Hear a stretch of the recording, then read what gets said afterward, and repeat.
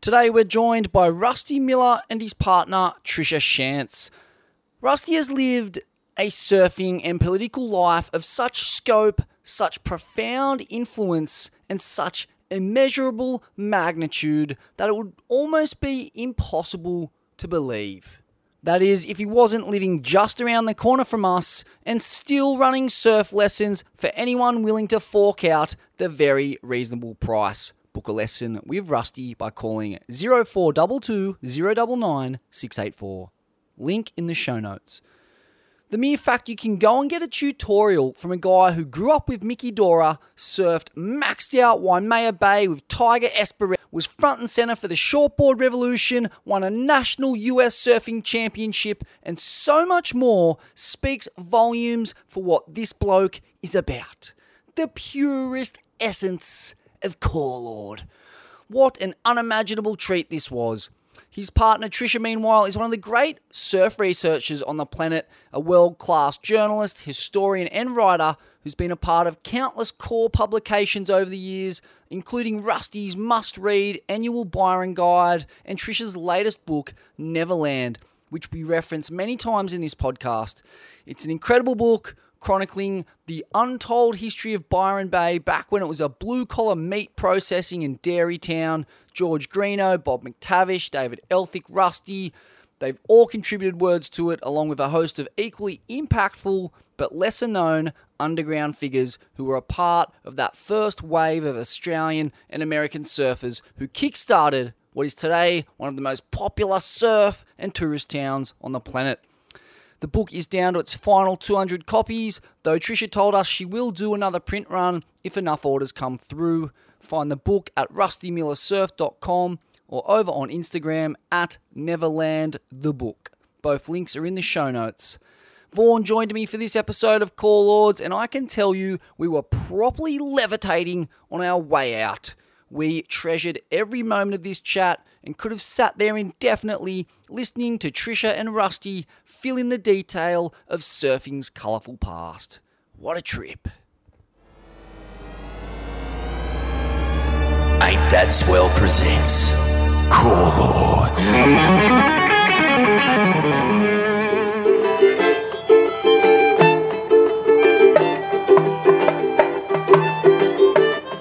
Sweet. Well, why don't we start at the end and work backwards? That's a good idea. Rusty, tell us about your 80th, mate. 80th birthday party. Of course, we've got Rusty Miller and Tricia Shantz here, two of the icons of the Northern Rivers. And I can hear you. I have my hearing aids in. Oh, good. Got them. Yeah, so you had a big birthday do over there in the States? Yeah, there's actually a bit of a duet. We had one here and one there. So, and on the way back, it was actually on the 26th. And my birthday's 27th, and actually left on the 26th and came back on the 28th. So we actually were in the year I turned 80. But anyway, yeah, we had 2 weeks in my hometown in Encinitas, California, where I grew up. So I was born in California, of course, La Jolla. I grew up in Encinitas, California. Magic, man. And so who turned out for the big do? Yeah, it was quite interesting because it was a celebration of Garth Murphy, who is my partner. So Garth Murphy and myself and a guy named Mike Doyle, a well-known surfer, we had a partnership and we made a surfboard wax. And also Doyle and I rode for Hanson Surfboards. Hanson Surfboards was sort of the second largest producer of surfboards at one part in America in the 60s until the revolution. So I used to we worked for them. And then also we had a small business that made different, we were the first sort of accessory company. We had different board racks and trunks and T-shirts and locking devices and stuff like that. But what really sell well was our wax. We were like the original makers of surfboard wax. And then when we sold the business, the guy who bought it from was named John Baker. He's a good friend of my dad's. his I'm dad going to and jump my in dad. here as I do. Am I on? And that's Surf called Research Wax was what Night. it was called. And the night of the party, it was like a Surf Research reunion because this had never happened before. So everyone who was involved in Surf Research was there. So it was if they were alive. So Garth had a bad stroke, so that was why we went as well. And he was bedridden. And he's bedridden. Yeah. But John, who was there, who bought the business, Mike Doyle's wife was there because Doyle's passed away. Fred Ryan ended up getting involved and he's passed away, so his wife came. Team riders were Mike Hinson. People know Mike Hinson from Endless Summer, so LJ he came. was there. Joey Cabell was a team rider. Skip Fry was supposed to come, but he didn't. And so all those guys came. Cyrus Sutton came. What's the other guy? Ryan Birch came. So you had just the old and the new. Melting pot, yeah. So it was all the friends of Rusty's, and he'd seen Phil Edwards the day before, who's his surf guru. Who was my surf guru. And Hanson is 86 at Hanson Surfboard. So he actually invested, he didn't remember how much, and it wasn't much, but for the Surf Research. So Surf Research, which we still publish our books under that same name, way ahead of its time. It was academic in the sense that it was Doyle designed it. It's a beaker with David Nuiva doing his soul arch in the beaker. So it was about experimentation. Remember your science lab classes where you had the little beakers and it, you boiled things over Bunsen burners and burnt things. And that's what the little logo is, which is still so. John Doyle was such an inventor. I mean, he was the inventor. Actually, I was the salesman. Garth was the sort of the business person that organized things and did very well. He was brilliant, and I was a salesman. So I'd go out to the East Coast every year for Hanson Surfboards to sell longboards. And what kind of a hustle was it back in those days? Like, talk to us about the beginnings of surf culture as you knew it in those days. And well, it wasn't. There wasn't a. It's interesting. It wasn't a very defined career curve. I can imagine. We sort of did our own 1950s. Career curve, and so so I got a high school to university, and then I went on a university, two university programs on a ship around the world. And so, but Hanson Hanson helped me sponsor that too, right? And that was pretty good because I got to go different places surfing also. But so it was, and then when I was in New York, I was in New York and I bumped into these guys that were called the Softness Brothers on 52nd Street, and they got me an actual contract to promote a product, a 1-year contract. It was called Rit Dye, right? And it was and so they had this thing, and so every month or so, about a month of a whole year, I got pretty good money in those days for every year. But I only worked about a month of the whole year, and I'd fly back to Birmingham, Alabama, or Fort Lauderdale, or Buffalo, New York, and stay at a Hilton, and then go down to a shopping center program showing these little how to dye on jeans, do your own thing. It never really worked, but but they paid. But it was an amazing job, But when you sold the boards for Hanson, like you'd drive from California across the bottom of the U.S. to Florida and all the way up to the top of what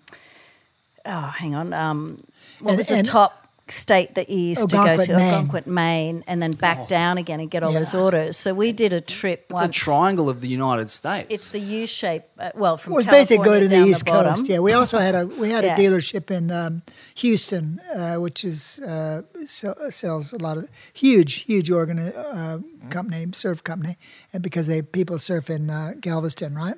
So I went to there, and then I went over to Cocoa, and then all the way up to Algonquin, Maine, which is a shorter season, obviously, and all the way back. And that's one of our dealerships were Ron Surfboards, Ron John Surfboards. He was the marketing of marketers. Remember when we went back to the States one trip and we wanted to emulate his East Coast, but not with much thought. We should have done it. So we did go to Algonquin, Maine, and Surfer Crow had been the guy that owned the surf shop. So we walk into the only surf shop in town called Liquid Dreams and say to the guy, oh, look, Rusty was here in like 1965 and this was 2011 or something, and said, oh, there was a guy called Surfer Crow. And he goes, yeah, he's still around. He's not on the phone. He's not on the internet. we'll send someone out to get him. He still lives there. So he went to get Surfer Crow, and Surfer Crow came, and you guys had a surf, and he was still. We meant to write about this because he was a school teacher, but obviously had a short season in Maine, so he was still did around. Surfboards in the summer. Yeah, I mean the 60s. That was 63, 64 kind of thing, going back to that East 65 Coast through 68, where it wasn't as evolved as California was. But it was really exciting because, of course, you go in town and I'd stay with the dealership. Like I'd stay with somebody who, like in Long Island, I stay with Harry Goldstein in Hampstead, New York, which he didn't. He's just a sporting goods store, right? And and then I go surfing at Jones Beach and do a little demo or something like that. But yeah, it was quite interesting and interested a lot of people. And who's making up the surf scene at this point? I mean, I guess to date it, we're talking about the mid 50s, 60s. I mean, are we talking like, is it ex-military guys? Like who, what are the kind of characters that are making up the surf scene in Encinitas and Well, the and guys elsewhere? that started when I started in 1953-ish, right? I was 10 years old, right? I lived a little bit inland, and my mother passed away when she was really young, and there's four of us, and we all moved down on the coast to my mother's best friend, and it was right on the cliff. And my father was a aeronautical engineer, but he was a waterman. He went to skin dive and stuff like that, so we knew about the water really well. And so then I started surfing, basically every day after I was 10 years old, And that's sort of when I career. And then competition started I started doing competition about early 60s, just when the Huntington was starting to happen we thought the Beach Boys were real corny because they didn't surf. Now, of course, they're fantastic. Yeah. But that was it. That was So the surf Beach culture, Party. even when you were young and just getting into it, it was a full thriving, happening thing already. It was, it was exciting, and particularly so when Hawaiians went to California from Hawaii, they were just like gods to us, right? We just treated them so special. Who came out? That was one thing I wanted to ask you about those early Hawaiians. Was it anyone in particular, or was it just the aura of these guys? Kimo Hollinger, Donald Takayama. Donald was actually younger. Yeah, Donald was my age actually, and he started shaping when he was 12 years old. By the way, and Dale Velzy. Dale Velzy was my first sponsored surfboard, right? Then I went through Jacobs, and then I went into Hanson's. But So Butch Van Arsdalen he was in the Wind and Sea Surf Club too. But Rabbit Cake High and Joey Cabell. Joey's a little bit older than me, and Joey became really good friend, older friend. He's like he's about 80, 86 now, right? I'm 85. And and then Buffalo, Kahalana. Wow. And the Duke. Well, the Duke was alive when I was there, and I was one of the first. Then the Duke actually Duke didn't have a lot of he wasn't very real wealthy because he was amateur. He couldn't do and make his money in sort of sports, right? But people would sponsor him, right? And so this beautiful guy named Kimo McVeigh sponsored him, made a Hawaiian restaurant, and started the promotion for the Duke Automotive competition, which is the first 24 people to hired to go surf every year. So I was in the first 4 of those, right? And so I got to know sit next to him. I broke my leg, and then I was really upset and won the second competition. I started sitting down, and then I was sitting with the Duke. I've got a picture of myself and Duke sitting with the Duke. So it was really nice to be able to event and also going earlier than that, when in the 50s and stuff like that, the guys at lifeguards at the beach in California, right? They were sort of like they were the sort of early rebels. They were sort of a lot of them were ex-Navy guys, and some of them were like SEALs, underwater demolition team, and then some of them were sort of like beatnik kind of guys, right? They were into jazz and red wine and sourdough bread. Man, that is quite the contrast in character. Sourdough the bread, jarheads and sourdough the beatniks bread, hanging out. Only surfing could bring those two groups together. sourdough bread has come back, and I just keep on saying, do you have anything that's not sourdough? Oh, that's unbelievable. And No. was that your introduction to sort of, I guess, beatniks and avant-garde philosophies? Yeah, well, they were opposed the conservatism of America in that era, which was Eisenhower, right? Who was like, was a nice guy, but he former general, obviously, got a president, and he played golf. but he was. Everybody was sort of like, I think, tracking in. Oh, by the way, with shopping centers, new shopping centers were really exciting. You know, I mean, it was a huge building. It was a neat era. And now it's sort of like, another beaten path. Like, oh God, everything shopping center. Those guys on the beach really introduced you like to jazz, and they looked after each other. Like you did have fires on the beach, and that sort of like your parents didn't worry about you. Yeah, open-ended, like deep thinking, and that's been a constant in both your lives, like to analyze and to not, and to question and to be curious and to. That's not what just they accept taught the status quo or accept whatever you've been told. Like, but at young ages, Yeah. like when I think of like Wayne Lynch, and he came up here because when he told me the story for Neverland, and he was something like 10. And I'm going, excuse me, your mother let you come with two older guys in a car? And he said, well, actually, they borrowed my parents' car because it was more reliable than theirs. And I'm thinking, what mother lets a 10-year-old son go from Victoria? But your mum let you go. Yeah, but people were more safe. Like, the lifeguards that took me up and down the coast, like when I was, 11, 12, and 13, right? And they'd come, they'd meet my parents, of course, but they'd go, I'd go up to San Clemente, we'd go down to Del Mar, go down to Windansea, because I'd born in California, I sort of reconnected to La Jolla guys, and all those people were very, progressive, far thinking, and they also played their own music. It wasn't just a surfer. They were like skin divers. They got abalone. There used to be abalone and lobster, and you make fire on the beach and stuff like that. So they body surf. They all had fins. So it was a waterman thing. Yeah, it was about the whole deal. You couldn't the just whole be deal. some Yeah, surf not a nerd. short boarder, long boarder. You had to be able to do other shit too. Mate, I'll tell you what really interests me about this time in history is that Southern California at this time, you've got ex-military veterans, you've got the storm clouds of war in Korea and Vietnam, looming. You've got the civil rights movement. You've got LSD, the Brotherhood of Eternal Love. Those are different time zones, but yes. Yeah, slightly. I'm kind of mashing a few generations How long have you got, together. actually? I'm just thinking this could be a long interview. And then you've got the San Francisco, Haight Ashbury, like this kind of this melting pot of counterculture and surfing, and you're in the thick of it. What was that like? Like that movement shaped the world. It completely shaped the Beatles. It shaped this culture. That it continues to reverberate like a ripple through the generations. And Rusty was pretty lucky because he was in the epicenter of it. And you did, wasn't it Ginsberg that invited you and Joey? Yeah, Allen Ginsberg. There was that Esalen Institute, which was Gestalt therapy. Yeah. You've heard of that before? What's it called? It's called Gestalt therapy. Basically, it's a German system, very famous in Big Sur. But it was one of the beginning of business people going to to self-help bond stuff. Going to like mind stuff, stuff like that. And then there's a guy named Allen Ginsberg who was like a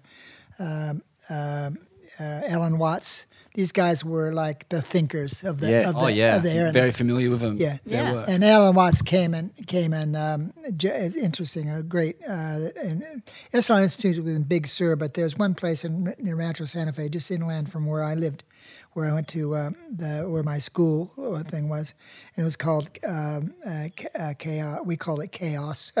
It's called Kairos, but we call it Chaos. So Joey Cabell, Mike Doyle, and myself came and showed him these slides of these guys who were our idols of thinkers, Alan Watson, these really high-level sort of thinking psychologists and progressives, individual activists of that era. And we were showing them these slides of us surfing, and they were going, wow, you guys, that's the way energy travels through the body, like the spiral, like a wave, I mean, they asked really? you. Oh, you to must have describe fizzed it. them. Not too many people would have melted their minds. I got it. Not without some sort of lysergic They help. invited you because they saw that surfing had something to offer to people's minds. Yeah. So they were very We were the early idols, and to think- they idoled us. It's almost like well, not idols, but it's like Peter Singer and myself. He was a writer. He's a philosopher. He's like ethicist. Ethicist, yeah, he's a philosopher. Iconic. He's like Yeah. at Princeton University. Well, anyhow, so he came up. I met him at a writers' festival where we sponsor. Minor sponsors of the writers' festival. Anyhow, so he's a bodyboarder, right? So True. So took him the bodyboard. He's a surfer now because of Rusty. I turned him into a longboarder now. Yeah. He thinks I'm really cool, He's And I obsessed. think, this guy's this is Socrates, and he thinks I'm the guru for serfdom. That's so good. So it's a lovely. So all of my life, I've been very fortunate to have. I'm glad I actually was relatively successful expense in competition, stuff like that. It wasn't actually that I did become the United States surfing champion because people were saying, "Oh, he's a world champion." No. I was a United States surfing champion, not a world champion. Sorry, There's a difference. you've exaggerated. It's interesting, man, because it's from this era that the Timothy Leary quote comes Yes. out. Surfers are the thrower-heads of And he hung around with mankind. surfers. Exactly. And what you guys were doing was you were living out their philosophies in real life in the simplest essence by connecting with energy and writing it. And Exactly. it locks you into a present moment, free of thought, and you're connecting with this quantum energy that exists eternally in the universe through storms and ocean and stuff. And it lives on you. Timothy Leary did say to I think to Mike Hinson, right? He said, "Well, actually, surfers are the tip of the spaceships."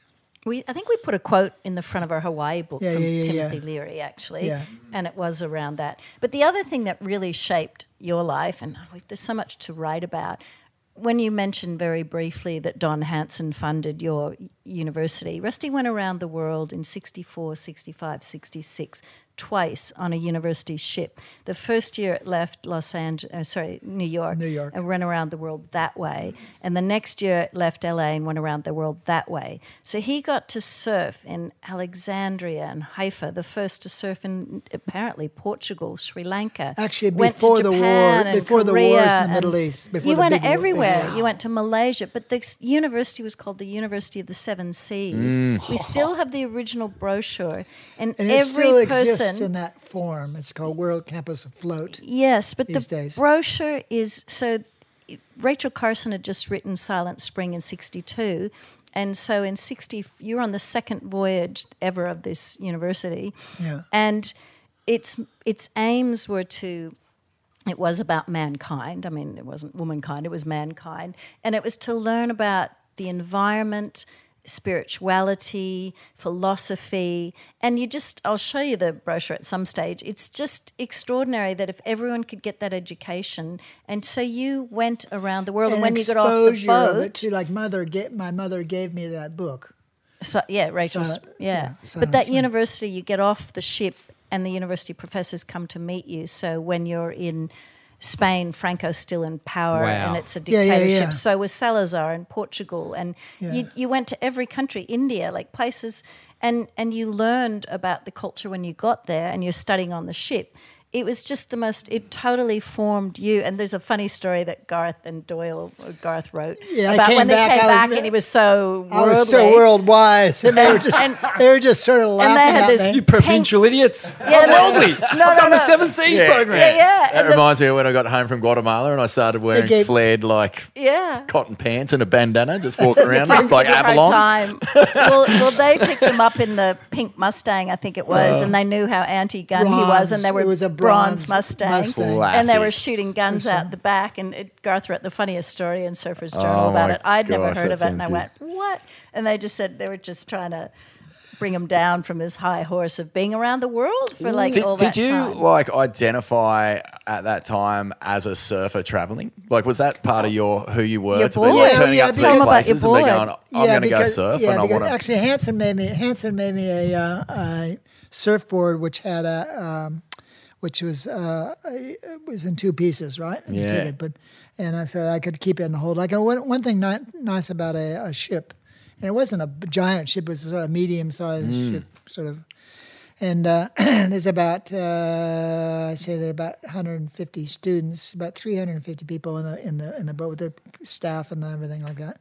And so I wasn't sort of it wasn't for a surfing trip, But people had known that because I had just been the US champ. Yeah, I just was the. Yeah, that's what I was wondering because, like, if you travel and you surf, you always just, as soon as you pull up to a country, it's sort of like on the first thing on your mind is where are the waves going to be? Like, but this was 64, and no, so that's what I was wondering. Like, is that sort of like in your 66. mind that you're going to go find waves, or are you actually just doing that? The universe is like when you got to Lisbon, and when we went to Portugal in 2016.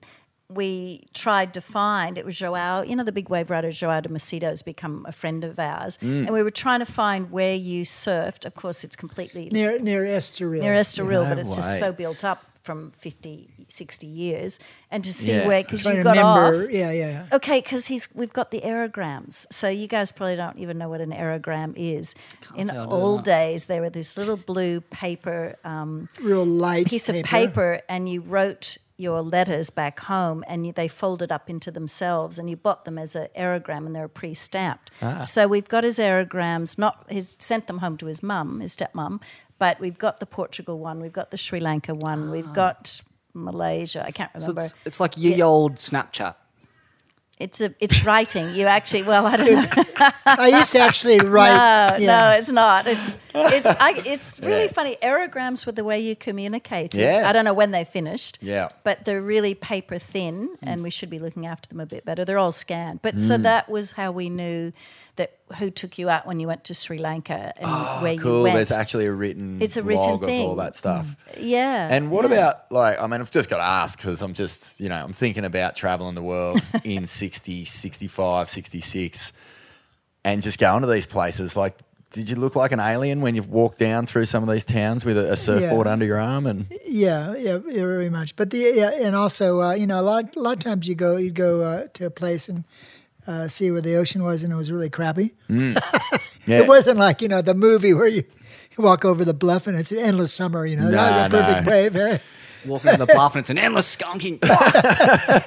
What about Australia? Because you stopped in Australia on one of these trips, right? Yeah, we first went in. Second trip. I went to Hawaii, and then New Zealand, Wellington, and then we went to Fremantle, and then we came into to Sydney, and that was the year 66. That was the year that the early 66, so beginning of the decimal currency. So basically. And you would have had surfing mates though in Sydney by then. Well, I was in the Windansea Surf Club, and we had a sister club in Sydney. Yeah, that's Robert right. Keneally. Yeah. Max, Bondi. Yeah. Yeah. Max Bowman. That's Dave right. Sweet. So And you Paul Whitsick. get off the boat. Paul Whitsick, John Whitsick. Yeah, well, those That's they- amazing. So, Paul, and so they were there when they came, right? And Yeah. Paul was there in And they had a welcome to Australia sign for That's them. all time because I was going to say. and I got they did, actually that was my second voyage. Yeah. So it was a Holland American Line company, it still exists, and then but it was a German crew out of Bremen, and so and by that time I'd sort of known that was the second voyage, so I knew the Germans pretty well. So I got out of my studies for that week. You'd stop and you go around your studies. So to the is this university. 66, Rusty? Is that what you're saying? Pardon? Is 66 your second voyage? Or? 1966. Yeah. 66. So, Second yeah, voyage. I'm just sort of like doing the maths in my head. That's like surfing world's already been established for sort of 8 years. I think Witzig might have even had Surf International or something by then. And Was then, it that old? Wow. Yeah, so like it's trippy. You're coming to a place as the sort of US champion. Was there, aside from the sign, was everyone frothing to show you around and take you up? Yeah, up but and see, down I the knew. coast, or- But obviously, what did you make of Australia, Australian surfing at that time? Well, I knew a lot of Australians because, of course, every year in the '60s, I went to Hawaii. Hawaii, yeah. I went to earn your reputation for wave riders, and so when I went to Australia, of course, I knew a lot of Australia, Nipper Williams and, Bennett and all the boys, Far out, man. Well, Paul what was took it? you- What I were they think like? Paul- What was Paul your took take on Anders when- Australian surfers at that time, having known them in Hawaii and then come to see them in Australia? Were they cool? Were they on the same yeah, page as no, the they were- Californians? Were they Swilling absolute ramen. surfers are maniacs? surfers, they give you, especially Australians, they really tease the heck out of you, right? So, but you could, but We're pretty ruthless on Americans on this program, to be honest. Yeah. Like, if they like you, they'll tease you. If they don't say anything, you better watch out, But no, we were in the surf club, Windansea Surf Club, Yeah, which right. was So you were just was the locked in. best. It was the most original best surf club, And we had our MC. Some of those guys they had been to Hawaii, of course, and they'd been to California, right? So it was pretty easy. And could you see at that stage, sort of 66, I'm just trying to place where I'm in history, but there's a big Australian push that starts to happen not long after that, with Nat obviously coming through. And Yeah, being- Nat. Well, that's 66, obviously. Yeah. Nat. Yeah, God, I don't know how. I think about all those years. What happened? So anyhow, I was in the world surfing. Come on, it's a long time ago. I know. Well, the No. only reason why I'm asking is because I was like, in the- a lot of the time yeah. we have our version of history. So it's Yeah, really yeah. interesting to get your version where, like, because the big push for that, obviously, aside from the revolution that everyone's always sort of arm wrestling over, yeah. is just the attitude towards surfing in general. Like this sort of rip and shred mentality starts coming into it and being a bit more powerful. And Yeah. I was just Yeah, I wondering how was you captain. perceived I all was that. captain of the United States surfing team in the World Contest 1966, right? Mm. But in those days, when you say captain of the world, we all got together and trained. And no, it was just like we all knew, but we just Ain't no HPC. do a bunch of surfing and go there. But Yeah. Nat obviously was very organized, and Nat was a little younger than, and there was a thing between him and Midget. Midget's a little older, right? That's right. And Nat was coming out like coming strong, and of course won because he did such a darn good job, right? And he wasn't on a shortboard; he was on a 9.2, something like that, right? Yeah. But he just had this amazing sort of style. So yeah, I ended up a couple of years ago. I looked at a chart, and I actually came in ninth, but it was like and David Nueva was going to be the one because he could just stand on the nose. He was like sort of like Joel, he could just stand on the nose, just amazing. But anyhow, it all sort of changed around. And then after Nat won that was like the Australia's really busted through. Yeah. But it's a lovely combination actually of design, Australian and American design. That's right. Yeah. Which happened and here in Byron. here Yeah. and Yeah. in Hawaii. Yeah. Yeah. And I mean, it California. wasn't So one. those three places of progressive in surfing were California, which was a lot of the high tech, the equipment and the materials, stuff like that. Mm-hmm. Hawaii, which is the tradition and the style and the spiritual feeling. And Australia was just this raw energy that was hungry surfers, And there was a lot of- that was it. that was That was beautiful. it. Yeah. But there was a Summed it up lot perfectly. already. He was a son of a gun sometimes, but gosh darn, he's such a Well, he good just surfer. lived up the road here. So, when you read Neverland, it was really early days when you Yeah. say about that. The surfers were travelers. So already, George came in 65 and there were surfers coming. Cooper came in 59. Yeah. So just up the road as the crow flies, if we go through our backyard, here's Old Bangalow Road. And Nat had the first house, and then Garth did, and then Bill Langler only and Russell Hughes. 200 meters from where we are. All Yeah. these names that you're mentioning are people who clearly had no interest in locking into the systems that were in place back in the States or wherever they were from. You're getting into the late 60s or into the early 70s. Ish, There is just, as Smithy was saying, the world's going topsy-turvy, especially on the back of, war being beamed into houses and all that sort of thing. What was your, mechanism that brought you to Byron Bay in particular? Well, we had this business, and then the sort of surfing changed. Obviously, 67, 68, 69, right? Changing and being in and out, back in Hawaii, back and forth in California, and then Doyle, Garth, and I realized that actually it was getting a bit busy in California, and so Doyle. So we sold the business to John Dahl, John Baker, who does Sticky Bumps now, who made it actually really happen big, you know. And it was like, well, ours was going well, but he really made it happen after that. Anyhow, so Doyle went to Mexico, and Garth went with was good friends with Russell Hughes. Right. This is another combination of American.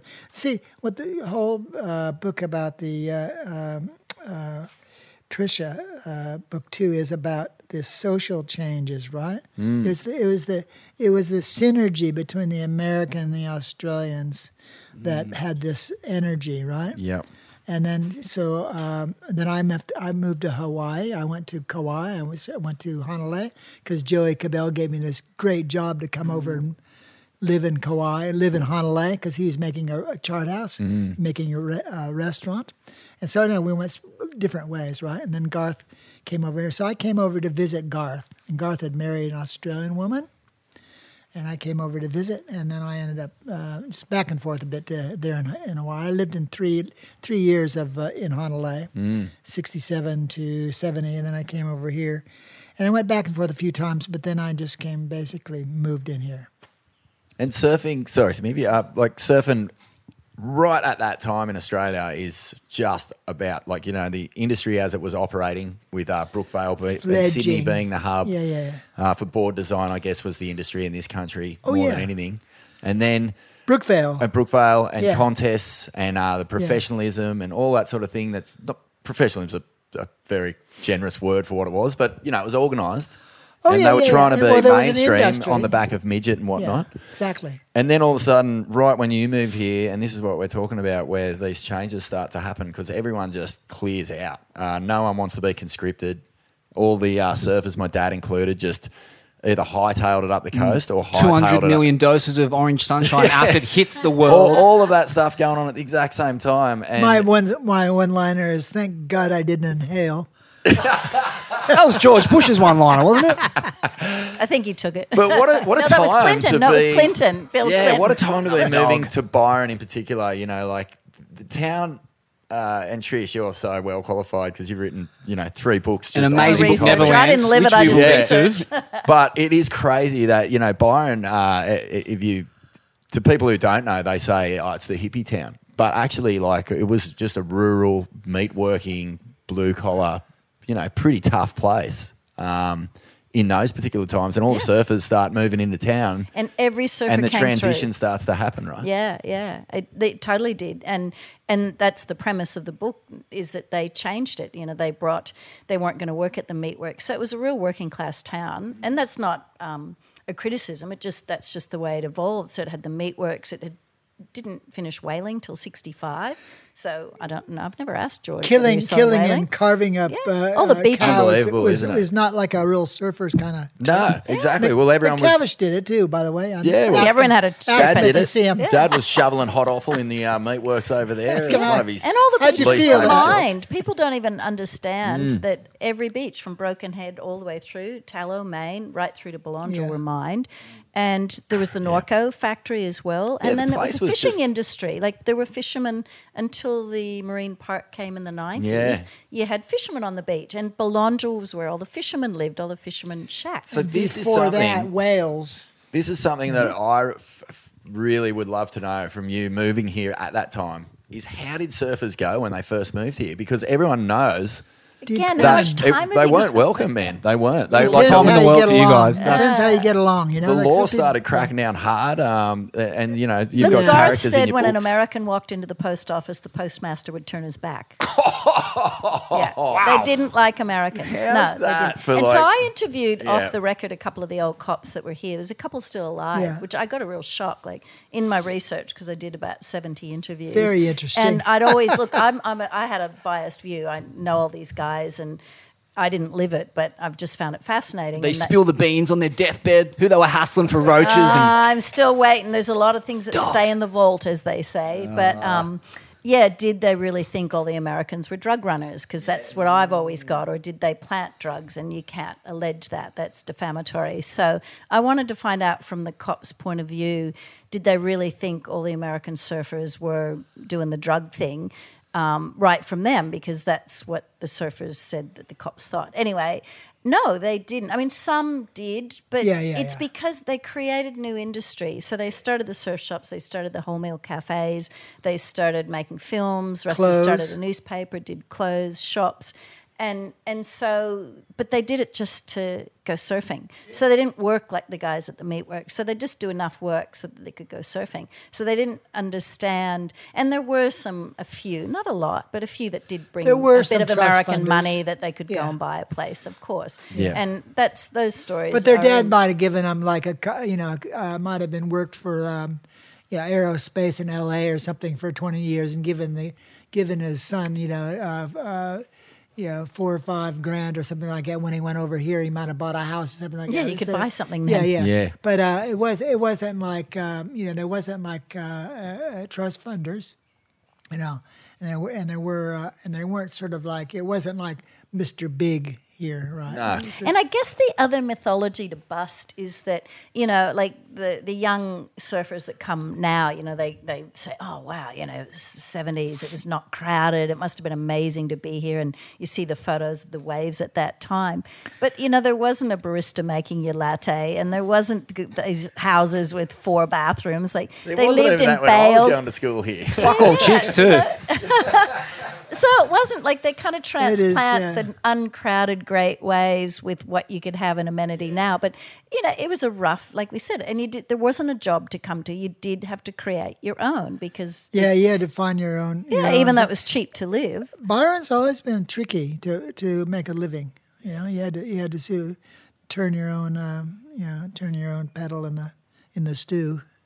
Mate, capitalism has always been fairly tricky to make a living in, I would say. And it's interesting. I mean, all those industries you talk about, like as seemingly backwards as some of them might seem, they were also essential industries for the time. Oh, yeah. And if, they were servicing a very clear need. Good point. So, well, look, Byron it's got a rich history, and it's been on the map for a really long time. That's the other thing, is that people think it was this little tiny small town. No, look at the Norco had the biggest butter factory in the southern hemisphere. You had the railway coming through. You had ships that came and picked up, when the logging was going on, and would take it to Sydney. And in Europe, there was a famous pork pate, which was canned. So the whey from Norco in town used to put a pipe over to the piggery, and they used to feed them with this whey, this amazing thing, and the pork was just fantastic. Wow. And they shipped it all, and they canned it and shipped it all over the world. It's famous. Right now there's about famous in New York. So all 80,000 Byron Bay vegans just rolling and tossing and turning at night, sleeping above those pipes, just getting the vibes. Well, that's where the arts factory is. Like that was the piggery. Yeah, that's of course. Mate, those vegans are Yeah. tossing and turning Irony, because of isn't it? low Which was protein content in their diet, let's Probably. be honest. Yeah. Probably, and the mineral. Probably tossing and turning because it was balanced out with the great music that played at the piggery and that was an throughout American. town as So well. the book ends in 1974 with Dan Yeah. DePel, whose mum was in LA real estate. So it's a great story. So they came out in 1965 or 6. They're in a band, him and his mate Jimmy Stevens, called Nutwood Rug. And Esther, his mum, she had a lot of houses actually in Compton, the black neighborhood of LA. And so Danny would have to, with his brother, they'd go collect rent, So he it was a really interesting... rent in Compton? Collecting rent in Compton. Wow. But so she was a true Christian, Esther, his mom, and she didn't believe in, Like a the good- 10 a Commandments. good Christian. Thou shalt not kill. So Thou she shall did not not want kill. her son to go to the Vietnam War. So she paid for him and the band, the 6 blokes, to on a boat to come to Australia. As you should for a good Christian. She funded her Well kid. said. Darn right. Yeah, so they arrived in Sydney and they were on the Don Lane show. They were said to be the first hippies in Australia, which I'm sure there were some in Australia already. And they played sort of jazz infusion, and then they met up with the Central Coast surfers like Kevin Oxford, and there was a whole bunch of guys that ended up here, Merv Wicker, Peter, I'm trying to remember his name. And then they ended up coming up here. And so Dan's mum funded the purchases of the old piggery that created the arts factory, and the arts factory in the true sense of an arts factory. So it was, the leather worker Bill Connor, BC, who's still here and surfing, and Colin did glass work, and there was candles, and there was music, and it was the beginning of the bands that would be playing in Sydney and then would go to Brisbane, yeah. and they'd stop here, and then the They Blues used to have to Fest go to grew out of Lismore it. to get any kind of music or anything. Yeah, we used to go to Lismore to the Workers' yeah. Club to go see, so Archie Roach over there, or Australian Crawl. You couldn't see music in Byron. Sick. So that was so Danny bought that old piggery in 1974, and it was like just a wreck, with pipes and Huge infrastructure. just this big old building, and he had the dream to turn it into Kirkland's an had arts used it factory. as a depot with buses and stuff. Yeah. Keep the And so, iconic sessions, really memorable swells or sessions during that period that stand out, Rusty? I guess it's sort of it's interesting you said that, because I was just thinking today, I walked up on the in the fisherman's lookout, looking down at the point, and watching a gaggle of, there must have been 20 guys, and there could be a good group of there, right? And it was all about, lining up, because there's only sort of one place on a good swell. There's only one place to take off to really get a point wave, right? And then every so many waves, I mean, the swell might go, move over a little bit and stuff like that. But basically, there's one. And so I was just watching today these guys taking off, and who picked, because I'm up above and they're looking down. It was quite interesting, and I just thought about, just like what you said, I was just thinking about, that was the era when there was like, I think the difference was like, we all sort of all knew each other. More people knew each other, right? And then it was like, who took off the closest to the rock, right? And I'm thinking, of course, Nat was so obviously good at it, right? And I was sufficient with it also. But I was just thinking of today that the same old thing, And when you say, do I remember, the actual specific days? No, I remember being there a lot and catching a lot of waves like that. Because, of course, we surfed. My favorite place, of course, is Lennox, because that's the place that I love the most. Right, that's my biggest thrill that I've ever had, is that. And Broken. I mean, they're both three of the most. I call it when I teach surfing. So I teach surfing at the Pass, and I call that Baby Bear, and then Broken is Mama Bear, and Lennox is Papa Bear. But like low tide at the Pass is just like, serious. And I was just thinking today, I saw, wow, that was a lot. And who was really good too at it too? I don't know what era during there was Mono. Oh yeah. Mono was such a good surfer. Yeah. He just gets so close. Yeah, and this is Mark Stewart, Nilo, right? Who I think he's adaptive 4 or 5 times world champion, and he'd go right on. He'd go out right next to the rock. He's heading for the Hall of Fame. That guy, he's so legendary, and he's actually bringing the adaptive world championships to. That's right. To Yeah, Byron in March. in the next couple They're of in months. March. Yeah, like soon. So we'll get him on, Smithy, and have a catch up. But obviously, mate, Lennox and the North Coast heavily feature in the most classic era-defining surf film of that time, and the most enduring surf film of all time, maybe Morning of the Earth, which is far out, mate. You think of Morning of the Earth, the first thing you think of before you think of MP's Cuddy or anything is just that iconic image on the cover of you and Steve Cooney. And, man, I mean, it's trippy, mate. He's the Forrest Gump of surfing. Yeah, I think everywhere. somebody Everywhere. It's said trippy. that. I don't know why. Because he just ends up in places that now are iconic, or in films, or things happen to him without any planning. I mean, it was the place, but it was also the time. That's right. The time of the place, like there was the sunset shot, like Dr. Don James, a dentist from California, took a picture with that famous picture of Sunset Beach, and that was thing. And then Morning of the Earth, and then somehow, some way they used, Elby used that logo as it's walking out on the reef at Uluwatu. Amazing though, isn't it? Like it's I so. don't know. I didn't It choose is an it. iconic. It's like the It is. Yeah. Endless Summer, Yeah, Henson it's and Robert exactly. August. It's almost is an homage to that in a way. It's that sort of shot from behind with the sun and the light and all of that stuff. But it's of its time as well, and it just. What do you think it is so enduring? Why do you think that people just have tapped into the energy and the moment of that more so than any other film? Well, I think, because it symbolizes when they were, like, so many people come up to me and say, oh, wow, I saw that and I went to Indo and it changed my life and, well, good, that's good, right? So maybe because of that I can go to heaven.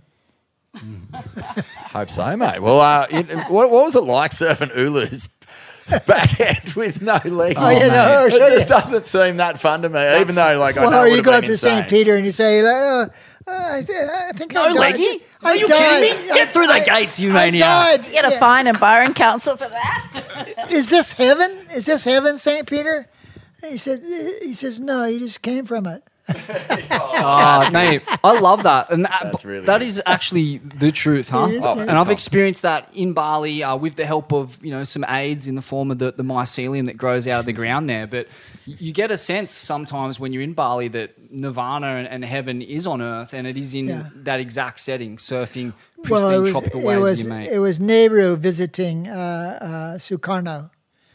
And he was saying, and they met in Bali. Sukarno is one of Sukarno's favorite wives, from what I know, was Balinese, right? So they sort of protected that era. Yeah, so Sukarno, just for our listeners, he was the socialist leader of Indonesia prior to Suharto, the first leader of Indonesia Sukarno. on the backside. He was a bit of a he was. Yeah, not exactly democratically elected, Yeah. nor was his successor Suharto, but I mean, Sukarno was the son of a Javanese school teacher and a Balinese woman, and he was leading this kind of pan-Asian, pan-African uprising against the West, and had a lot of that kind of revolution. That's how Albin did the movie because Nehru told him, "Oh, this is the beginning of the earth." The beginning. The morning of the earth. No, No, he it didn't- wasn't he the didn't morning say of the morning earth. of the earth. He No, says- it was there is a word. It's not morning This of big- the earth, but it's a take on what he said. So Nero Yeah. said that to Sukarno, and that became the that title became. of the And that's film. where Albie got That's the the- idea Who's that Albie Nero? got. Sorry, my ignorance. He was the Indian. Nehru was the Indian was Prime the- Minister. Yeah, Prime Minister of India. Wow, that's fascinating because at the end of the day, as idyllic as After Gandhi. right. And as idyllic as Bali seemed at that time, and Morning of the Earth paints this utopian, idyllic view of surfing, you're a political science student. You understand the way of the world, and you're going to this Thought I country did. that, like, literally a couple of years earlier, they were purging people off those cliffs. They murdered That's the 500,000 to Did you 1.5 read? Did you million. read Phil Jarrett's book? No, Bali, I've seen Hell, it. yeah, But what's it called? Sorry. Bali, Heaven and Hell. I haven't, but I've seen a lot of John Pilger's films and The Act of Killing. Oppenheimer's. Phil's book is quite good because it gets from the surfer's point of view, which he is. He's a brilliant writer. Brilliant. And he starts with the history and it goes through the whole sort of era. But yeah, through that killing fields. And but I knew when I left when we went to Bali, I'd read some history of Indonesia, and there was a lot of trouble. It was only 5 years before we went, when all that killing happened in Bali, and many thousands of people were killed. And so knowing that all this was so Massacre. fresh in the past, and there's all this Very upheaval, fresh. all this upheaval going on Yeah. all over the world, how did that feed into your passion for surfing, Well, there was your relationship echoes. to surfing? There's echoes of it, of that happening. In fact, I want to read one little thing. Please. I wrote this book called Papaya. It's about books and about the Alexandra Library and the books and stories and things that happen, right? And there's one little part that I wanted to say, and it's quite interesting. It says, according to J.M. Coetzee, this means understanding the past as a force that shapes the present. So we're talking always about, history of what happened, and then that actually relates what's going to happen in the future. So that's why history is so. It's still, I should say. Oh yeah, I put a little in there. It's alive. It's alive. Culture is alive. So that's why. Yeah, that's why I was always a historian, a lover of historian, because it's so alive. Yeah, and as they say, culture is a reaction to what came before, which is essentially exactly what Coetzee's saying there. He's the leader of South Africa, was he, back in the day? That guy? Or was he just a I don't writer? know if he was referring to J.M. Coetzee, the writer, or... Yes. Yeah, Oh, I think it was probably J.M. Coetzee. In any case, Coetzee. I mean, Yeah. it's interesting to see how war and all that upheaval of the 60s and 70s fed into surf culture in such a direct way. You had, on one hand, war, misery, capitalism and colonialism gone mad, and on the other hand, you had all these people completely rejecting that way of life and connecting with nature in its purest essence. To create a culture that it's still to this day a place where people who are jaded by the system can seek refuge in. Yeah. And it's And a lot of beautiful. those Americans did come because they either didn't want to go to the Vietnam War, or like Roy Meisel, who's the Bare There's Nature a good guy. example. He'd been to the Vietnam War and he'd come to Sydney on He R&R. He knew what was happening. Yeah, so as soon as he got back to Yeah. California, he just said, "I'm out of here." And Yeah. and Wayne Lynch was here for those couple of years on the run. So there was this was a long way away, and if you read some of the stories, they did crazy things. Like actually, just about every one of them did some kind of thing to not go to the war. And when so I they lived either in had Hawaii, their long hair, or they when I lived in Honolulu, I used to be good friends with a guy named Howard Taylor. We used to talk a lot about it. And it was like, it was the RR, and that's where all the bodies came back from Vietnam into Hawaii. So surfers that didn't come back, right? But like through the vine, through the vine you knew. And even though it was like, it was this amazing, unbelievable life I was living in Honolulu with a pretty original, almost like a secret place, really good waves, stuff like that. It was still, to me, there was still the happening of the war was the echoes of the walls were in the mountains were coming back on you, and I was going really well, and I just want to say, and I really like this one thing. I just look at it again. It says the past as a force that shapes the present. So that wanted me to do something to actually do that, and that's why I had to. One of the reasons I left America is I was happy. I was so proud to be an American blood-wise, but it wasn't what they were doing. Just like during Vietnam and stuff like that. It's like I'm reminded of that quote by Ken Kesey, who says, when confronted with tyranny and war and dictators, the best thing you can do is just turn around and say, fuck it. Which is, in other words, just like go surfing. Like, don't even fight it. It's kind of the Gandhi method. I mean, for Gandhi, you got to keep a balance. You got to be conscious of it, but not sort of like screw your life up. But I think it's a really balance. Even now, right? What's going on now in Gaza, and in Israel, everything. It's not like you're not anti-Jewish people. You're anti what they're doing. And like anybody else has in the war, like the Nazis done in Germany and stuff like that. So it wasn't the people; it's it's what actually the state is, what the state actually is doing. And for you, like, what did surfing actually do for your mental health and your mind at this time? What role did it fulfill in your life, given all that you knew? Because you were so educated and worldly. Well, I say it's my life. That's interesting you say wealthy. Oh, worldly. I didn't say wealthy. I do feel well, but I look at a holistic approach of life. I've always been very philosophical in that way. So I've always felt and I argue with Tricia about it. I say I'm rich. I don't mean like I'm rich like with the money. I'm rich with like my, currently I actually have health. I'm healthy and also, but also we live in an amazing life. I'm in Byron Bay. Look at it. This is a real.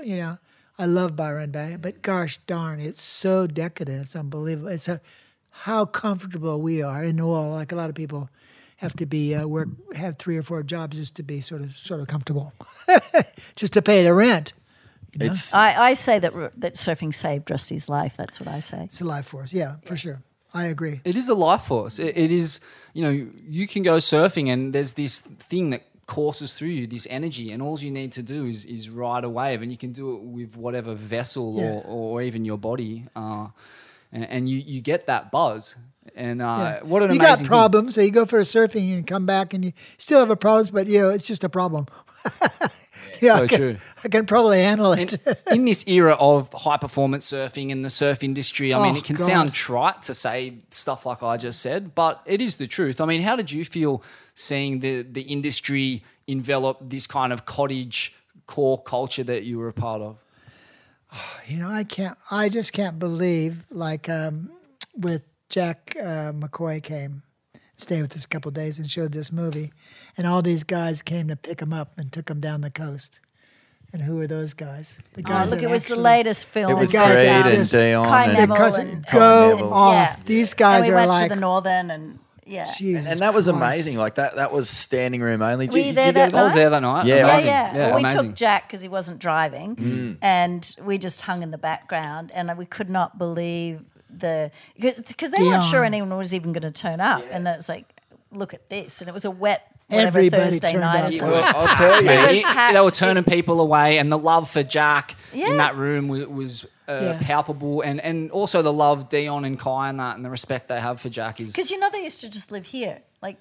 Oh, Dion and Kai did? Yeah, so Kai used to live just in the house just down there, and Dion was at the end. That's when we moved in, and we classic. kind of went, like after having lived in Kurrabell for over 30 years, moving here, we kind of went, because we lived next to the music farm, and we had this amazing life in the hills. And then we got thinking, I got to move to suburbia or something. These fucking Gold Coast nerds with their electronic music up at all hours. And we ended up in a surf neighborhood. It was pretty good. We can't complain. Yeah, But that is they were true. good Like neighbours. it's easy. I think sometimes you can look at the industry and just the endless, growth and the way that big companies that used to be a bunch of mates just making stuff for the fun of it have been bought out and sold out, and wherever that takes the culture, and you can feel kind of overwhelmed and bitter about it all. But then you see, these next custodians of the culture, like pulling in Jack McCoy, surfing with you guys every day, Yeah, but look what those guys look what they do. Look what they took. What they took this, I used to sort of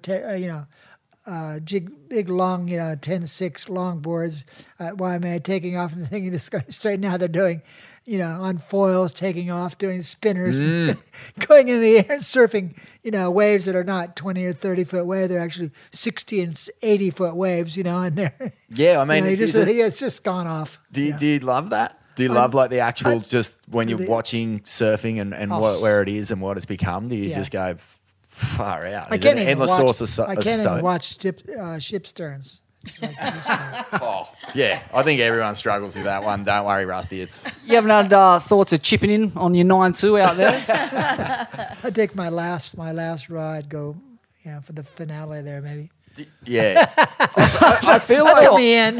one of the major sources of I don't know, maybe just What a way to surfing go. through your life. If you there's a saying That's you guys his motto. have, right? He That's your says- motto. It's his motto, surfing. And one of the Italians, when there's a whole little Italy that exists in Byron of Yeah. surfers, which is gorgeous and all create For- this great first, food. But diaspora. the first Italian that we met, because we were walking down the ramp and he had a Dick Van Strollen fish, and one of our girls had a Dick Van Strollen fish, and just got to chatting and ended up becoming friends. And he was one of the few that went back to Italy, but he got tattooed on the inside arch of his foot. He had Rusty Wright surfing through life, Surfing and he's through actually life, got it on his foot tattooed. And when our youngest daughter was living in Italy after high school, and I went to visit her, and we ended up meeting up with him, and we went over to Sardinia with him, and he's there he was. It was such a memorable thing, and he loved Rusty's thoughts about surfing and yeah. I love that saying though, because when you were talking right at the start of the podcast about the names, past, present, and the future who came to your 80th birthday party, like the one common thread is that they're all frothing, they're all stoked. So they don't see the changes in the surf world as something to feel bummed out about. Like they all want to come and see you because it brings up all those feelings and memories of just these wonderful times and experiences. And John Peck, I forgot to say John Peck came the as well. great John Peck, doff of the cap. How could I forget John Peck? Don't you the reckon, tab. like, when you meet these people who were right there at the very start, especially for us, that's the common thread. Frothers. Full-blown frothers, always frothing. And to through keep, life. and that's what Jack's good at too, is keeping relevant with young people and being involved and not being a curmudgeonly old man. and just engaging with it and being involved, and then you can you get to enjoy it. Yeah. I mean, you could sit around and complain. It is like Byron, where people complain, and you go, sure, there's homeless people. There's a lot of people who can't afford to live here. There's lots of bad things. But you are here, and you have to appreciate where you are, and you do have to get behind and do what you can do, and complaining doesn't help anything at all. And we're in a time where celebrating, these huge moments in history, like, surfers deciding to boycott the social structures and go up the coast and start making a life for themselves that was more connected to nature. Like, everyone celebrates that once they get to know surfing on a certain level. Or unite, because they're like they say, like herding cats. But actually, when they come together, when they come together, like what David Rastovich and Lauren and Surfers for Change, all these groups really do good work, and they actually stop the mining in the on the offshore mining. That's and stuff right. like Yeah, that. the oil exploration and the gas exploration. Yeah, that was good. It's really good to see surfers do that. Yeah, it's probably one of the more intergenerational things, isn't it? Like, where you can actually hang out. Like, you don't probably get, and this is the old argument too, like, you don't think of it as a sport, it's an art, and people do debate whether it should even be competition. But I still love seeing surfers running to the beach. You don't see a basketball player run into the court or a tennis guy running, but surfers run to the beach. They're always excited. They can hardly wait to get there. They skip into it. Yeah, and you get to surf with all ages all the time. You get to be with, there can be parents surfing with their kids and grandkids, and you just don't get that with other activities or other things you do, and that's what's fabulous about it. I can really get off. That's why I love teaching, because it's a lot of different areas. You were out there this morning. Yeah. But I mean, you guys are the classic, sharers of wisdom. Like the for where you are and for what you've experienced, you continually give back. Like, you've, as well as just literally physically teaching people. You think our lives are a bed of roses? Oh, I don't know. No. If you're busy, judging by you're look off. at your house, it's all termites. It's a bed of termites at the moment. Not going to go into. If you've got a busy brain and a busy issues. life, it ain't no bed of roses. We all know that. There's plenty of thorns in there. But, as well as the actual physical act of sharing surfing with people who have never done it before and sharing the area. You've got Obstinate you've got dreamers, your that's books. what we're called. Yeah, your books that you've done. Like, there's 4 just in front of us on the floor here. The 2 Turning Point books. No Fixed Abode, which is about the homeless. And the people. latest Neverland, And which Neverland is for sale, and everyone on the podcast should get it because it's an absolute cracker. We'll put it in show notes, a link to your website or whatever. And as well as that, though, you've got the Byron Guide, which you've been publishing for years. Like, actually, the new guide we're really proud of that. Yeah, We've been doing it since lovely. 1984. So what happened? It was so much fun. Wow. Yeah, well, when the Meatworks closed in 83, they thought the town's always been boom and bust. And there's a great old history book a guy called Maury Ryan wrote called Time and Tide. And he said Byron is a town of boom and bust. When's the next bust? I want to scoop up some cheap real estate.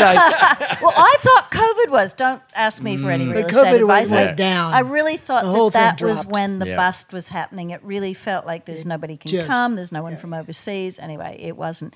But his book goes up to 83, and I think it covers the Meatworks closure.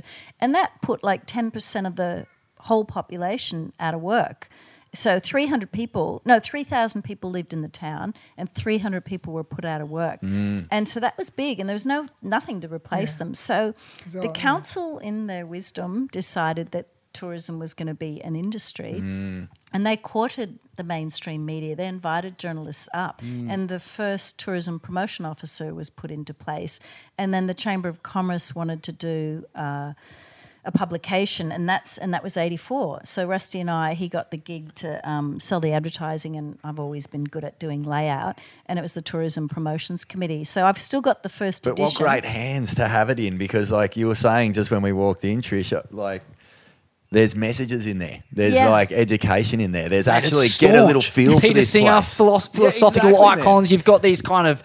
Kerry O'Brien's written for us, really? Julianne Schultz, a guy called John Ralston Saul, who's a Canadian philosopher. He wrote The Unconscious Civilization, and he came to Byron. See, the Writers' Festival is a treasure trove. Like, if you ever get a chance to go, people come from all over to that festival, and it's very accessible. Like Malcolm Fraser came one time, and you could have a conversation with the next Prime Minister and talk about things, and it's very open to do that. So that's been a great thing that's happened. So so we get to meet different people. People come through. Jennifer Clement, a Mexican-American poet. And so we snaffle them up to write for us. Magic. How good is that? And, how good is that? And they never say no. Like, it's pretty extraordinary where they don't say no. Who else? Rob Drew writes for us. It's rad because you guys are conduits, as all writers and, academics are. You're really just a conduit for the information and stories that you hear and absorb. And then you're also a conduit for all this kind of natural energy that courses through you through the course of surfing. So, yeah, it's a nice balance that you guys have struck. And, I mean, it's evident in your body of work and in the lifestyle that you live. It's just, again, rich stories. Like, I just tell other people's stories because they're so interesting. And there's just so many more. Like, the Neverland book was originally a contemporary history of Byron following on from Maury Ryan's Time and Tide. And it was so big, I just went, I can't do this. The list of names to interview just got bigger and bigger. So I ended up just doing The Surfers, which still took 7 years.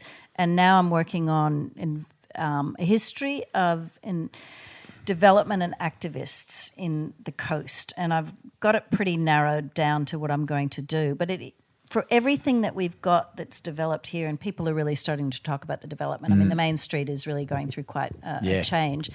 For every one that we got, there's another 10 or 20 that didn't happen, and people need to know that. This town, this shire, has been under development pressure since the 1960s, and people don't understand. And it's been American pressure, like it was American development companies that bought all of North Ocean Shores, bought all of Broken Head, and I really want to contrast why Ocean Shores developed as it did and Broken Head didn't, and then in between few other sites. But then the other one, which is, I mean, that one's quite academic.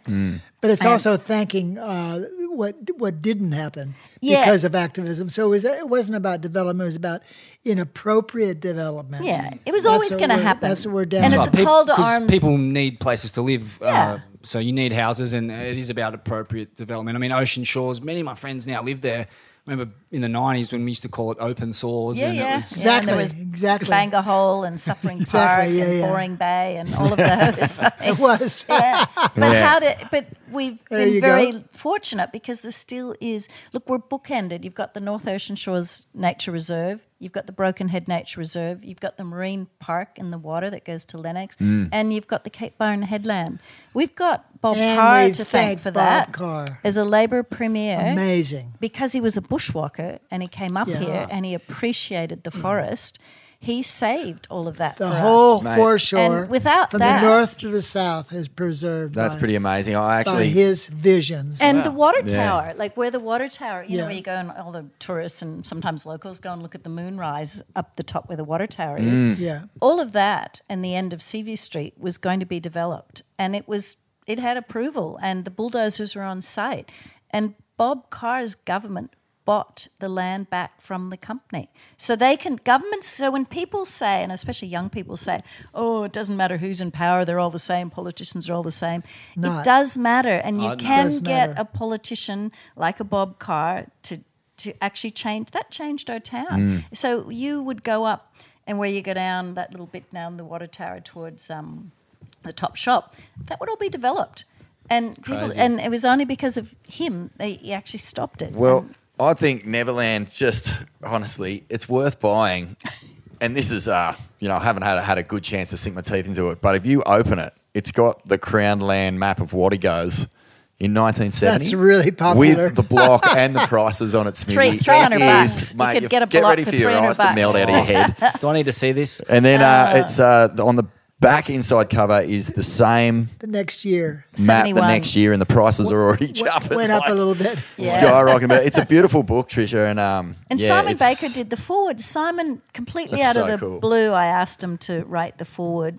Just because I knew he was a surfer and I knew, but I didn't So know Lenny. how much he was impacted by the American surfers. He said they made him think he could do anything, and therefore he did go off on his adventure Journey. of being an actor in the United States. It was the American surfers who showed him the way, and I didn't know that when I That's asked cool. him, and so they impacted his life enormously. We're going as to a lot put of the others. Neverland and all the books in our show notes if you want to find out how to get hold of them. So Well, that's Turning Point 1's out of print. Oh. Yeah, we don't have any more of that. No and my luck. Neverland, I'm down to 200 copies. So Okay. you're Well, gonna have to get in. early. get in quick. And Rusty, I mean, you were here for a number of the most important protest movements in this region. You ran a newspaper, the Byron Express for a Higher Shire, I believe was the tagline. Yeah. Genius.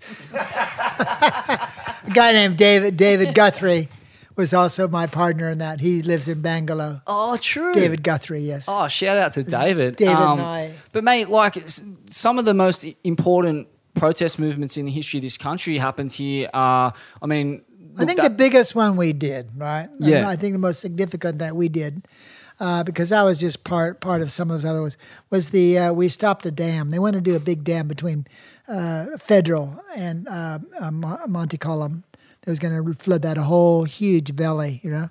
to provide a water capacity, yeah. probably your dad would remember that. That's right.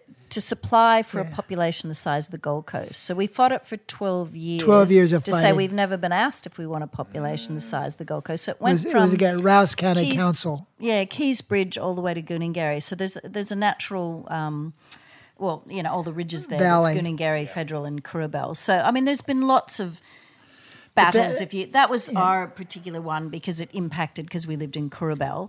This is such a great point that you make, because a lot of development proposals, you don't get to vote on them, but they're the most important things in shaping the way that you live. Urban planning, town planning. Yeah. Once you change it, it's gone. It's gone forever. Totally, Yeah. but it's do like we get foreshore. consulted? Yeah. Never. Yeah. Like it's like you kind of do, but it's in the fine print. You don't really. And that And they took make it like 12 that. years. That Yeah, took yeah. 12. And we were just, in the end, I mean, we had great neighbours who had great Yeah, connections. yeah. Like one guy was an ad man, and so and we were next to the music farm. Wayne So Young. Olivia Newton-John used to come there. Yothu Yindi came there. Grace Knight from Mundu- Eurogliders Munduwai. lived on our road. Jack Thompson used to come. So we used to go down. The other thing when you're fighting, I don't like that word, but when you're trying to stop inappropriate developments, you also have to enjoy the time you're doing it, because when you're doing this for 12 years. Celebrate along the trail. So we'd go down to Celebrate on the journey. yeah, not Fern just, Gully, not which just the was end. Yeah. what the book and the movie was called, Yeah. was where that was going to be flooded. So we would go down. Yeah, so Fern Gully came from this it's a protest real movement. place. Yeah, yeah, Well, yeah. Yeah, People Diana don't- wrote the book, and then it got turned into the film, and Olivia Amazing. supported that. So we ended up, we could keep doing the things we're doing, but then you got to get really smart. So we'd fundraise and get an ecologist, David Millage, who writes a report, and then we'd get a water engineer, because we didn't know gigaliters from megaliters from anything, and they would write Brian reports. And Milgate. so over the course of time, you had to raise money to get the experts in. So there was a whole lot of different points of time, and people get tired over 12 years. You can't sustain. But you also something. have to change. You have to have the, like we had Don Page helped us, right? He was the Yeah, he came and looked at it one because he it came and looked at had, it. So it was a combination of people. and it wasn't Neville just Newell. not in my backyard. It was about the essence of Our Do you backyard. really want to create? So in the end, that the nation film, state's yard. Yeah. I mean, Olivia, there was a film that we then sent to the premiere at the time, which was John Fay, and everything helped. That probably Yeah, kicked Olivia, it over the line. Munduwai. Munduwai. And and we won that one, and there's lots that didn't, And now they're now West they're Byron, fighting. we Now didn't they're win. fighting We didn't win against that one. Rouse County for Dunoon. Yeah. Well, But it anyhow, is- they know a lot more about dams than they used to, because dams only have a certain lifetime. Because that's what Patagonia has been doing, hasn't it? Yeah. They've been actually buying back old Well, dams. they or took when out. They wanted to take out dams because of the way the salmons go up the rivers. the ecological impacts. And you had took some out. Terrania Creek as well. That was before my time, but You that were here for that, Rusty? That was an era. No, I didn't enjoy it. No, I wasn't in on that one. Oh, okay. I mean, I went and visited, but I wasn't. That was It again wasn't- another. Look, it I sounds wasn't like I'm the, promoting Labor, but it was Neville Wran who actually stopped Penny the logging Wong. of Penny Wong was Terrania a Creek. young. No, that's a different one. Oh, okay. Yeah. Terrania Creek. So you had Age of Aquarius Festival in Nimbin. Were you around for that, Rusty? Yeah. What was that like Well, that's when I was doing the newspaper, the for the Higher Shire? Byron Express. Yeah, and so went out for that. That was You very interviewed exciting. Kath Walker, who was Udjuru Nunakal, which is again it was the first Welcome to Country was given at the Aquarius Festival, and Kath Walker, Udjuru Nunakal, who was from Stradbroke Island, her son was living in Nimbin, but you went and interviewed Dennis Walker, her yeah. up at Stradbroke, and this was early days with Indigenous and non-Indigenous sort of relationships. I mean, you're looking at 73. Did they even have the vote in Queensland at that point? When did the Well, 67 was the referendum. 67? Sorry. Yeah. But it was still Just. there was suspicion, like what would you were very fortunate to meet her and be able to interview her, weren't you, Rusty? Yeah, went out to Stradbroke, Yeah. and that's where they're mining. It was about sand mining.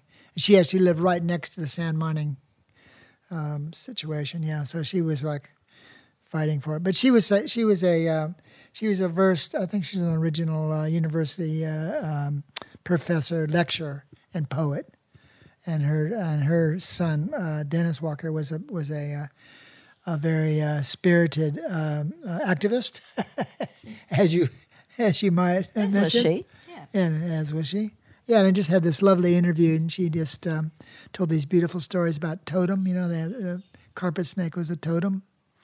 Her dad was one of the head people there, and it was quite a beautiful story. And she tells the story of the dolphins in Southport, Mawunda, and it was about the white-tip dolphin. And she tells a story about the gray-haired man who used to teach teach the dogs, and then when she died, the dolphins came when the white tips, and he was the dolphin was the white tip was the teacher, right? And so that became the totem of Southport. Southport or Stradbroke? The Southport. She Southport. told me this story. Stradbroke was the carpet snake. Wow. She told me about different what the world of totems is and how they symbolize indigenous people's sacredness, Man, which we do much more now, of course. what a But in thing those to be a days part they of. didn't do that. Yeah. No, I can't imagine how, just- like you said, the trust issues between the white and black populations. But then here you have this festival, the Age of Aquarius Festival, which is one of the really early, grassroots movements that are aimed at breaching that divide. The Freedom Rides, obviously coming up from Sydney Uni, I guess, was Yeah. around about that time. But Well, that was in the 60s, actually. yeah, okay. But a lot of people mistake Aquarius here and they say it was Australia's Woodstock, and it wasn't at all because Woodstock was a big rock festival. It's more about and architecture students. It was about architecture Interesting. and living differently. So it was organised by the Australian Union of Students and the architecture faculty from Sydney University. And so they were looking, there was the Buckminster Fuller geodesic dome, and it was about The living... geodesic dome. Geodesic Thank you for dome. bringing that up. I was racking my brain for call me what the thing call was me called. Trim Tab. Yeah. And that's where all the multiple occupancies, which, my Yeah. God, we keep mentioning Bob Carr, who actually made legal. Like, they all started after Aquarius in 73.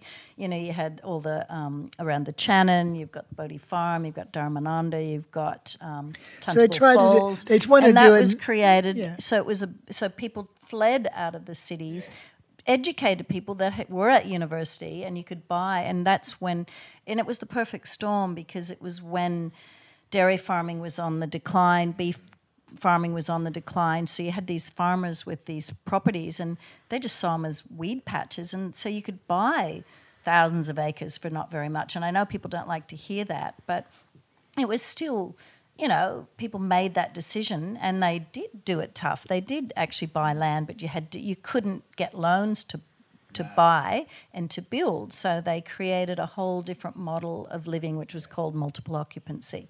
Turn those weed farms into Weed farms. A lot of them run by surfers.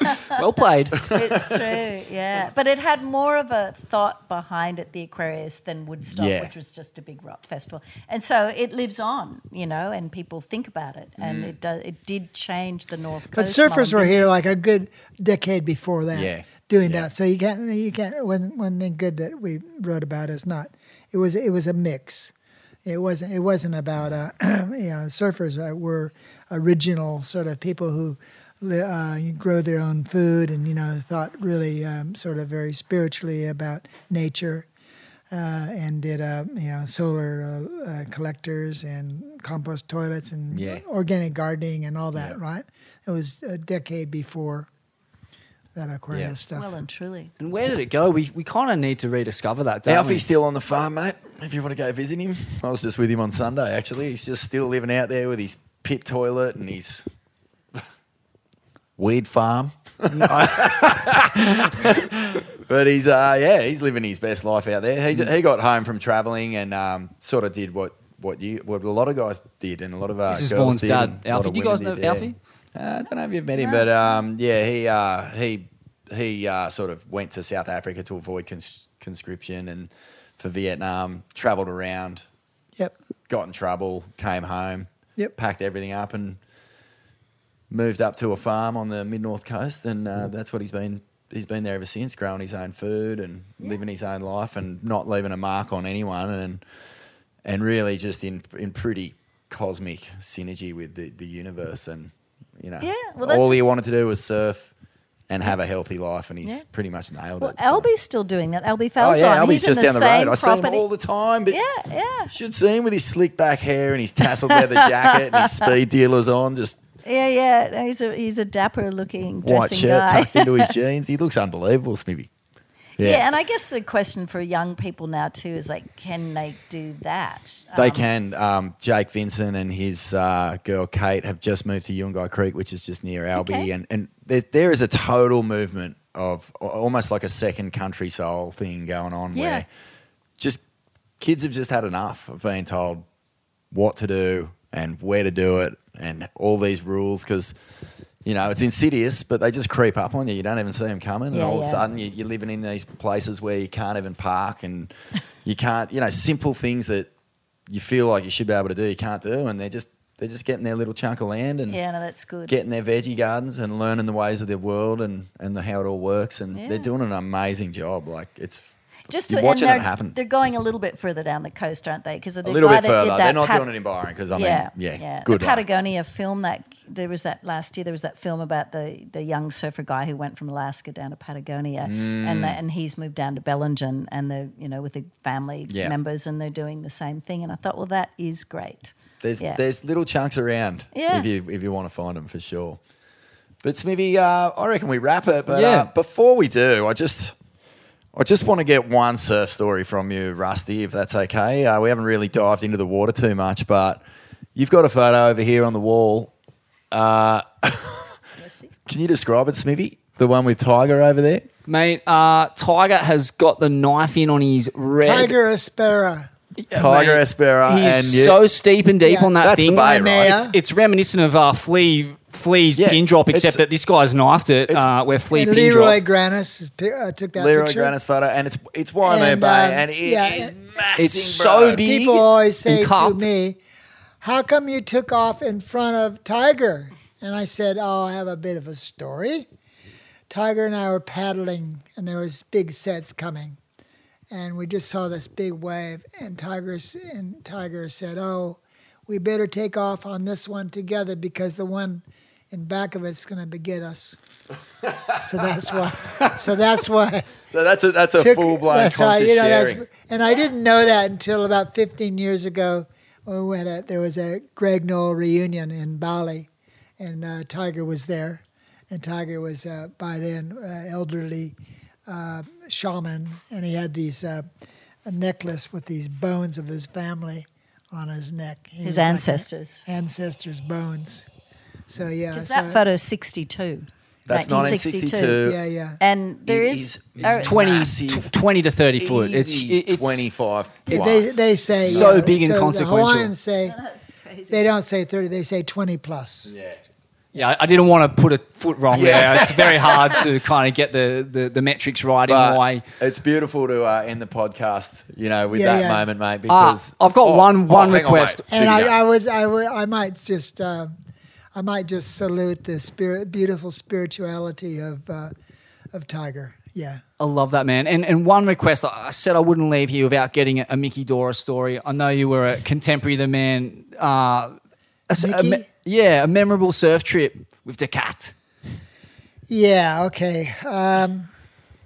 Actually, it was quite interesting because that same year, Mickey and I were staying with Grant Roloff. Grant Roloff, a filmmaker, made a movie. And a guy named Napoleon was doing a film called Ride the Wild Surf, isn't it? Anyhow. And Mickey and I were staying at the North Shore with Grant. And they were on Mickey's trip because they said he was getting a bit sort of jowly. And so they wanted him to be a little bit thinner. So Mickey says always conspiracy. He says, they're trying to starve me. Yeah, like they're trying to starve me. So I'd sneak him peanut butter and jelly and banana bread into the room so that we could feed Mickey. So Mickey is an older guy, right? Yeah. So he was just my idol. I would anything that he'd want, I'd do. So we're always good friends over many years. Yeah. Magic, mate. Well, thanks so much for your time. It's a beautiful man. And your Thanks, contribution Tricia. to And everything. Thanks for coming around. It's been wonderful fun. to sit here and just have a awesome conversation with you guys. And like I said, we'll put the books up and we look forward to seeing you out in the water. Well, thanks. What a nice team that you brought today. It was what a nice surprise to have you all here. Thank you. Thank you. Thank you.